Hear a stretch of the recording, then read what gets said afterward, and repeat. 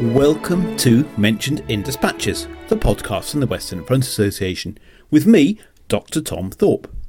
The WFA is the UK's largest Great War History Society. We are dedicated to furthering understanding of the First World War and have 60 branches worldwide. For more information, visit our website at westernfrontassociation.com. It is the 18th of May 2020 and this is episode 161. On today's podcast, I talked to Professor Matthew Stibbe, Professor of Modern History at Sheffield Hallam University, about his recent book on civilian internment during the Great War. This is published by Palgrave Macmillan. I spoke to Matthew from his office in Sheffield. Hi Matthew, welcome to the Dispatches podcast. Could you start by telling us about yourself and how you became interested in the Great War? Yes, well, there's several reasons why I became interested in the First World War. I think in the first instance, as a student, as an undergraduate student and a postgraduate student, I was fascinated by the whole debate about the origins of the First World War, and particularly the Anglo-German dimension to the origins of the First World War. And I was lucky enough to be supervised for my MA and then my PhD at the University of Sussex by Professor John Röhrl, who's one of the leading world experts in that field and made many contributions to that field, particularly in the area of the policies of the Kaiser and the imperial government in Germany in the lead up to the Great War. So that's really one of the first reasons, the whole debate on how the war started, and particularly from the Anglo-German end. But I also had two other reasons. One's a family reason, that my own grandfather, Edward Stibbe, was interned in Germany as a civilian during the First World War. And although I didn't really get very much information about that through family circles, it was always in the back of my mind that one day I'd like to research something about the internment of Germans in Britain and British civilians in Germany. And secondly, when I was an undergraduate student at Bristol, it was the year 1989, and I remember one of the tutors there giving a lecture on modern German history and really telling us that German history came to an end in 1945. The division of Germany was pretty much a permanent feature of world politics, European politics, and that if you wanted to study German history after 1945, it's really a matter of studying the Cold War and the rivalry between the Soviet Union and NATO or the United States. And of course, during that year, that academic year, 1989 to 90, everything happened in Eastern Europe and in Berlin, the fall of the Berlin Wall. And I was lucky enough to be able to visit Berlin shortly after the fall of the Berlin Wall. And suddenly everything was opened up again. The whole German question was suddenly opened up again. And although I was really interested in the First World War, the fact that East Germany had collapsed and the archives in East Germany had opened up again meant that for the first time, Western historians had unfettered access to many documents about Germany's role in the First World War that have been in East German archives. A few Westerners have been able to go and visit those before the end of the First World War, but this is the first time really in the early 90s that Western historians could have unfettered access. I began a PhD at the University of Sussex, but was lucky enough to be able to go and spend a year in Berlin researching through those archives. And that's really what thrilled me about that time, being able to research Germany in the First World War. Which leads us on to the book itself. Before we actually look at civilian internment during the Great War, was there a sort of a practice of competent nations interning civilian populations before the Great War in conflicts? Yes, I mean the most famous example is in the Second Anglo-Boer War from 1899 to 1902, when the British used internment largely against Boer women and children as a means of trying to defeat the Boer men who revolt against the British authorities in South Africa. The Boer War is often used as an example, but it is very much in that context very much a one-sided affair. The Boer War was very much asymmetric warfare, which meant that one side used internment against the other. What was unique about the First World War and the use of internment in that conflict was that both sides used internment against each other. And in fact, internment became a worldwide global phenomenon in which roughly equal numbers were interned by both sides. So the First World War stands out as being the first time it was used as a multilateral lever, and it was also on a much, much bigger scale and for much longer duration than during previous conflicts. So could you start by giving us a broad overview of that scale, about the number of civilians interned by nations during the Great War? Yes, I mean, the actual figures are still, there's no one single figure that's easy to give. I would suggest that at least 800,000 civilians were interned worldwide, although some calculations could go as high as 2 million. Indeed, the International Committee of the Red Cross reckoned on about 2 million. It depends who is counted as a civilian prisoner of war and how the counting is done. Whether at least 800,000, I would say officially, and maybe twice as many, perhaps up to 2 million unofficially. And how does that compare to military personnel who were held in captivity during the Great War? Well, there was 8 to 9 million military prisoners of war. So although clearly there were more military personnel than civilians still represent a significant minority of prisoners. In terms of overall experience, often there's a lot of comparisons we can make between the experience of military and civilian prisoners of war. Inside the prison camps, civilian prison camps were often run like military prison camps, and the language used by the civilian prisoners often reflected the military hierarchies of the day. There are two principal differences, though. The first is that obviously most military prisoners who were held were men, youngish men who'd been serving in the armed forces, whereas civilian prisoners in some contexts could include women, children, and men who were well beyond standard military age. And the second thing is that in the sphere of international politics and diplomacy and the debates had by international legal experts, civilians were treated very much as a separate category to military prisoners.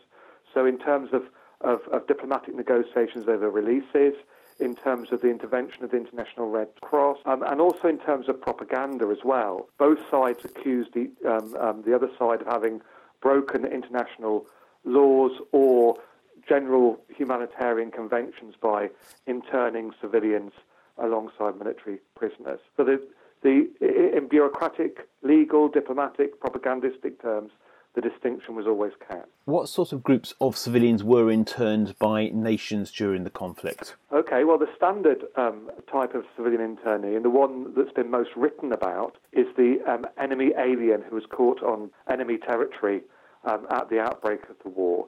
So these would be classically men of military age, aged between about 17 and into their late 40s, early 50s, and they were held to prevent them from returning home to join the armies of their home state. So that's like a kind of preventative prisoner of war system. But they only represented a fraction of the total number of internees during the First World War.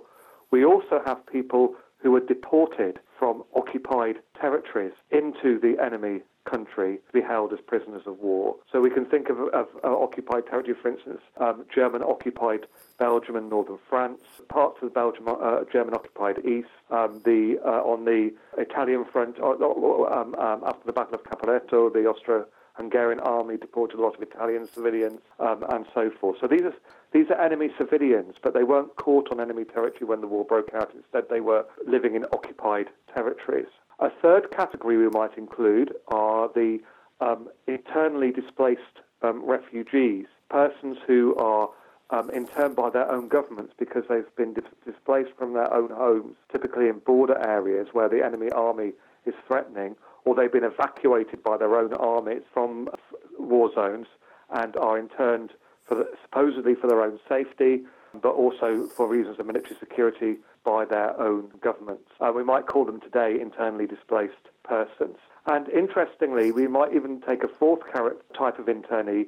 Military internees is a word that we might use to describe military personnel who are interned by neutral governments because they crossed into neutral territory during the course of fighting. So lots of different varieties of civilian internee.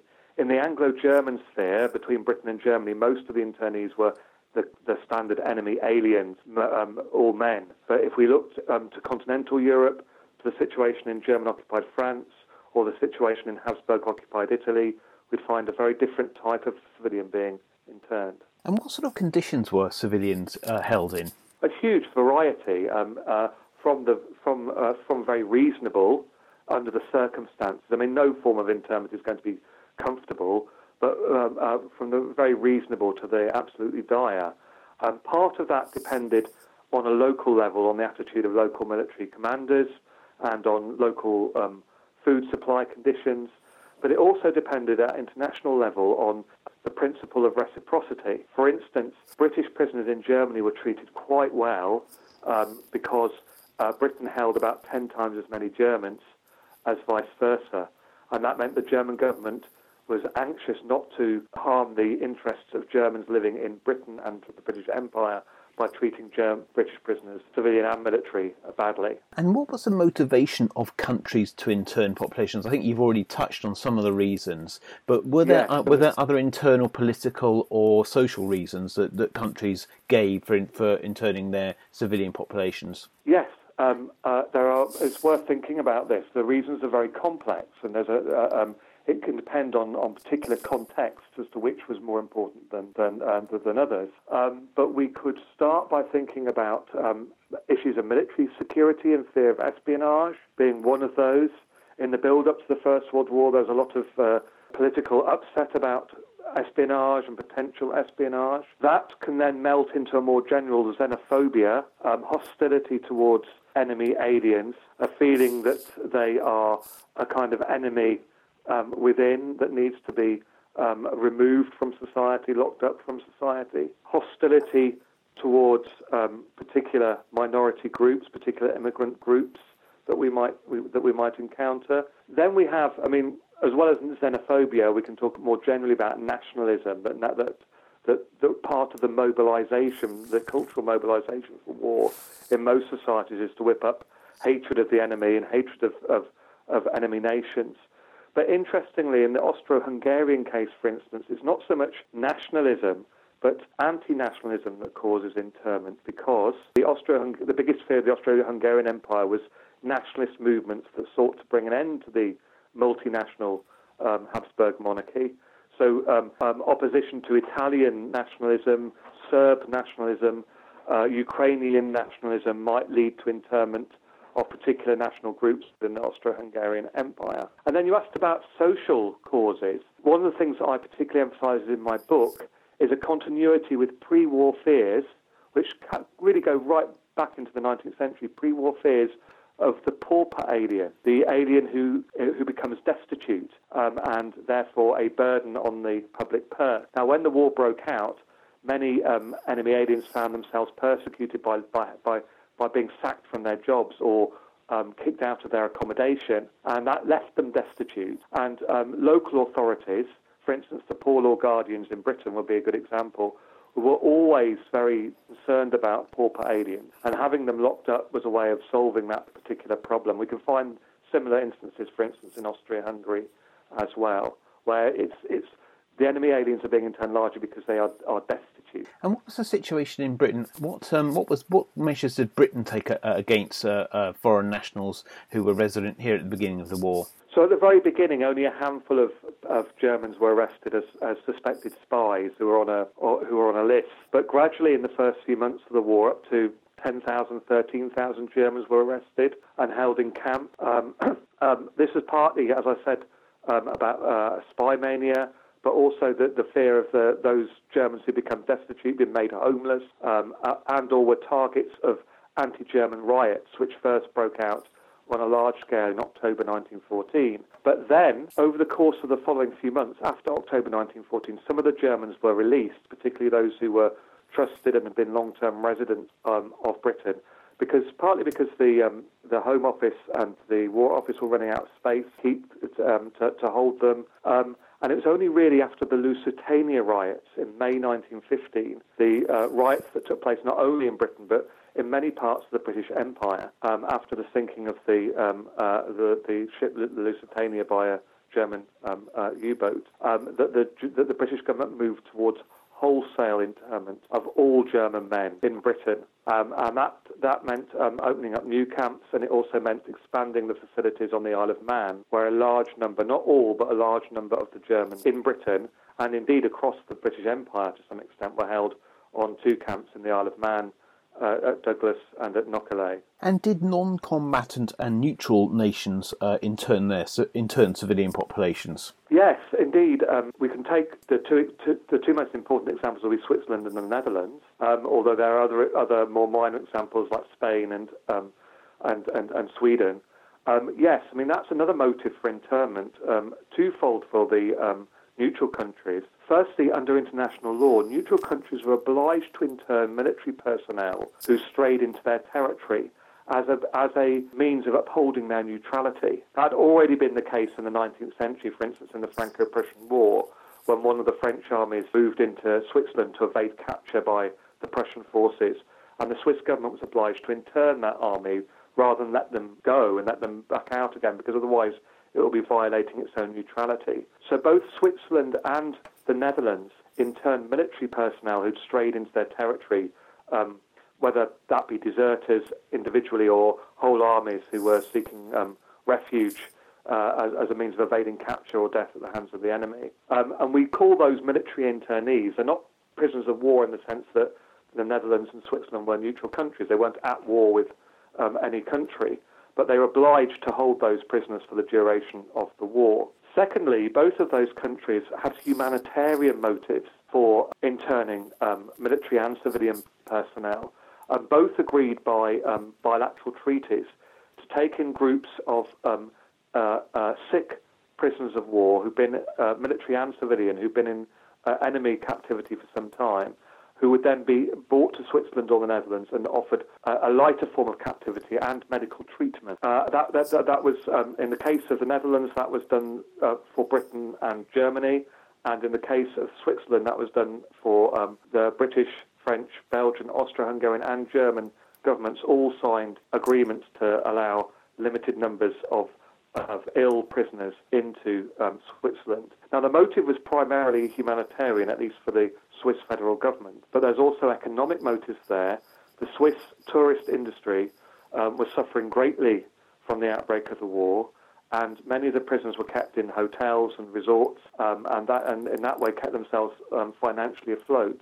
And for the Swiss medical profession as well, it was a very important opportunity to learn about military medicine and medical sides of captivity by having groups of prisoners held in particular places in Switzerland. Some cantons in Switzerland took British, some took French prisoners, some took German, and so forth. If the prisoners hadn't recovered after 3 months and were considered to be permanently incapacitated for military service, they could then be repatriated back to their home countries. But if they were only lightly wounded, they would have to stay in Switzerland for the duration of the war. How did the gender, class and ethnicity shape the experience of internment? Yes, I mean, certainly internment was a gendered and gendering experience. Obviously, for men who are held in captivity, they are emasculated male civilians. They have not only have they not had the opportunity to fight for their country in uniform, but they are taken away from their family roles and their civic roles within their own nation, so that they often, the men who've been in internment, felt a certain sense of shame at their inactivity during the war. And although there were certain celebrations in Allied countries when civilian prisoners were returned at the end of the war, very quickly, after a few months after the end of the war, civilian prisoners were really very low down on what we might call the commemorative pecking order, and were very loath to talk about their experiences. There's a certain element of shame for men of not having fought. There were some women, in particular contexts, who were held in captivity, particularly in Austria-Hungary, and particularly among refugee populations, and that led to a whole, particularly in camps in Austria-Hungary where there's a large death rate among children, that could lead to very severe consequences for women and mothers, but also women whose main breadwinners were taken into internment often suffered even worse consequences than their fathers or husbands who were in internment.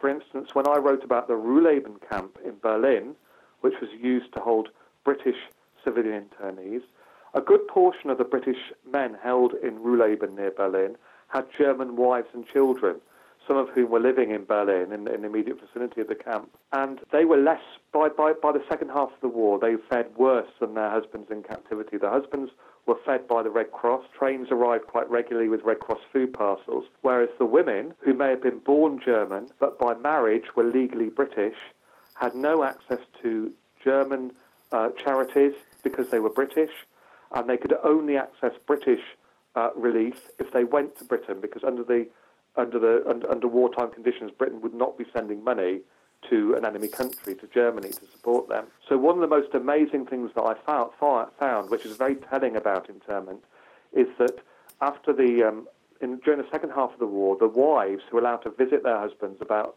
once a fortnight, I think, were smuggling food out of the camp, because there was more food in the camp than there was outside in Berlin. The prisoners were better fed because they had access to the Red Cross. So women could suffer very severe penalties if their husbands were taken into captivity. You asked about social class. Social class distinctions were kept very much in Britain and in Germany. In Britain, there were some very wealthy German immigrants and some, and at the other extreme, some very poor German immigrants. On the Isle of Man, the Germans who could pay were interned in effect in the hotels in Douglas, which again were able to keep themselves financially afloat during the drought of tourism during the First World War. So if you have money to pay your hotel bills, you could even, if you're very rich, pay to have your butler with you to look after you every day in the hotels on the seafront in Douglas. But the majority of Germans who had no money had to stay in the camps at Knockalo on the west side of the Isle of Man, where conditions were a lot more basic. Some people had money at the beginning of the war, and then it ran out because the war lasted for 4 years, and they ran out of their savings. In Ruhleben, the camp for the British prisoners, it was said that in the first winter of war, when there was a problem with logistical problems with the Red Cross food parcels, there was a kind of basic communism. Everybody had to share the same meagre food rations and so forth. But it was said that as soon as the Red Cross food parcels started to arrive regularly from about March 1915, the class system came back. Those with wealth and privilege were able to use access to better quality Red Cross food parcels to assert their class identities. And again, in Ruhleben, among the British internees, there's some very wealthy people, and there are also some people without real means, particularly the large number of British merchant sailors who were there. So class certainly played a feature and in internment situations, and particularly in the camps that have better conditions, you often find that the class hierarchies emerged. About ethnicity and race, yes. In purely bureaucratic terms, and in the way that the Red Cross handled things, internment was race neutral. You'd find, for instance, in the Red Cross archives in Geneva, the list of prisoners that were kept in particular camps. Unless you know already, you cannot tell the race of a prisoner. You can tell their gender, you can tell their nationality, but not their race. On the other hand, race did play an important role in internment. There are several hundred black British and black French civilian prisoners held in Germany and Austria-Hungary. The authorities and the local population in Germany, Austria-Hungary, and propagandists and newspapers often like to have photographs of the black prisoners, would often appear in newspapers alongside reports that Britain and France were allegedly not upholding not doing their duty by upholding the supposed superiority of the white race by bringing black sailors and black soldiers to continental Europe to fight. Britain and France were accused of failing to uphold the white man's burden in Africa by allowing white German civilians to be held and guarded by black guards, by black British and black French guards. So it often appeared in propaganda. And within the camps as well, some of the white British, white French prisoners also sought to uphold the racial hierarchies of the time by isolating or marginalised black prisoners in their midst. So how did international organisations such as the Red Cross and religious groups react to civilian internment over the course of the war? Yes, well, the International Committee of the Red Cross in Geneva was very concerned almost from the beginning of the war to look after the interests of civilian internees. So there was in the first few weeks of the war, the International Committee of the Red Cross set up a international prisoner of war agency to facilitate communications between families and prisoners. And in October 1914, they established a specific civilian section of that prisoner of war agency in order to uphold what they saw was the important distinction between civilian and military prisoners. The International Committee of the Red Cross did inspections of camps, of civilian camps as well as military camps, and published those inspection reports. And Friedrich Ferrier, the head of the civilian section of the Red Cross's International Prisoner of War Agency, also campaigned for an end to civilian internment on all sides. Unsuccessfully, but nonetheless campaigned very strongly that civilians should not be held as prisoners of war, and certainly they shouldn't be held for long periods of time as as prisoners of war. And the International Committee of the Red Cross also worked alongside diplomats, and it worked alongside various religious organisations.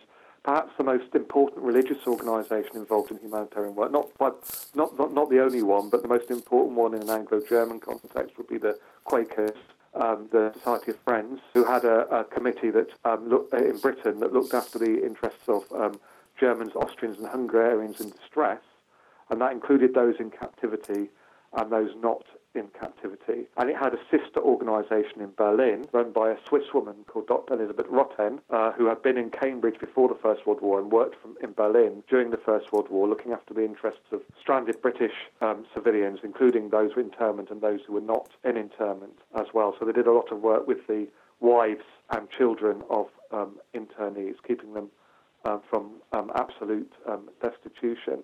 It's interesting that the medical profession was also very interested in the long-term effects of captivity on military and civilian prisoners of war, and that could lead to a certain amount of conflict with the Quakers and other humanitarian organisations. An important Swiss doctor called Dr. Adolf Vischer, who worked briefly, he was seconded briefly to the Swiss legation in London and carried out inspections of British camps and Isle of Man camps for the Swiss legation. He wrote a book about the mental health impact of long-term captivity on the mental health of internees, and he was able to access the camps on the Isle of Man, the civilian camps, through the help of the Quakers. But they were not so pleased with his report on barbed wire disease, because he wrote that no amount of humanitarian aid could mitigate the severe consequences of long-term internment on the mental health of internees.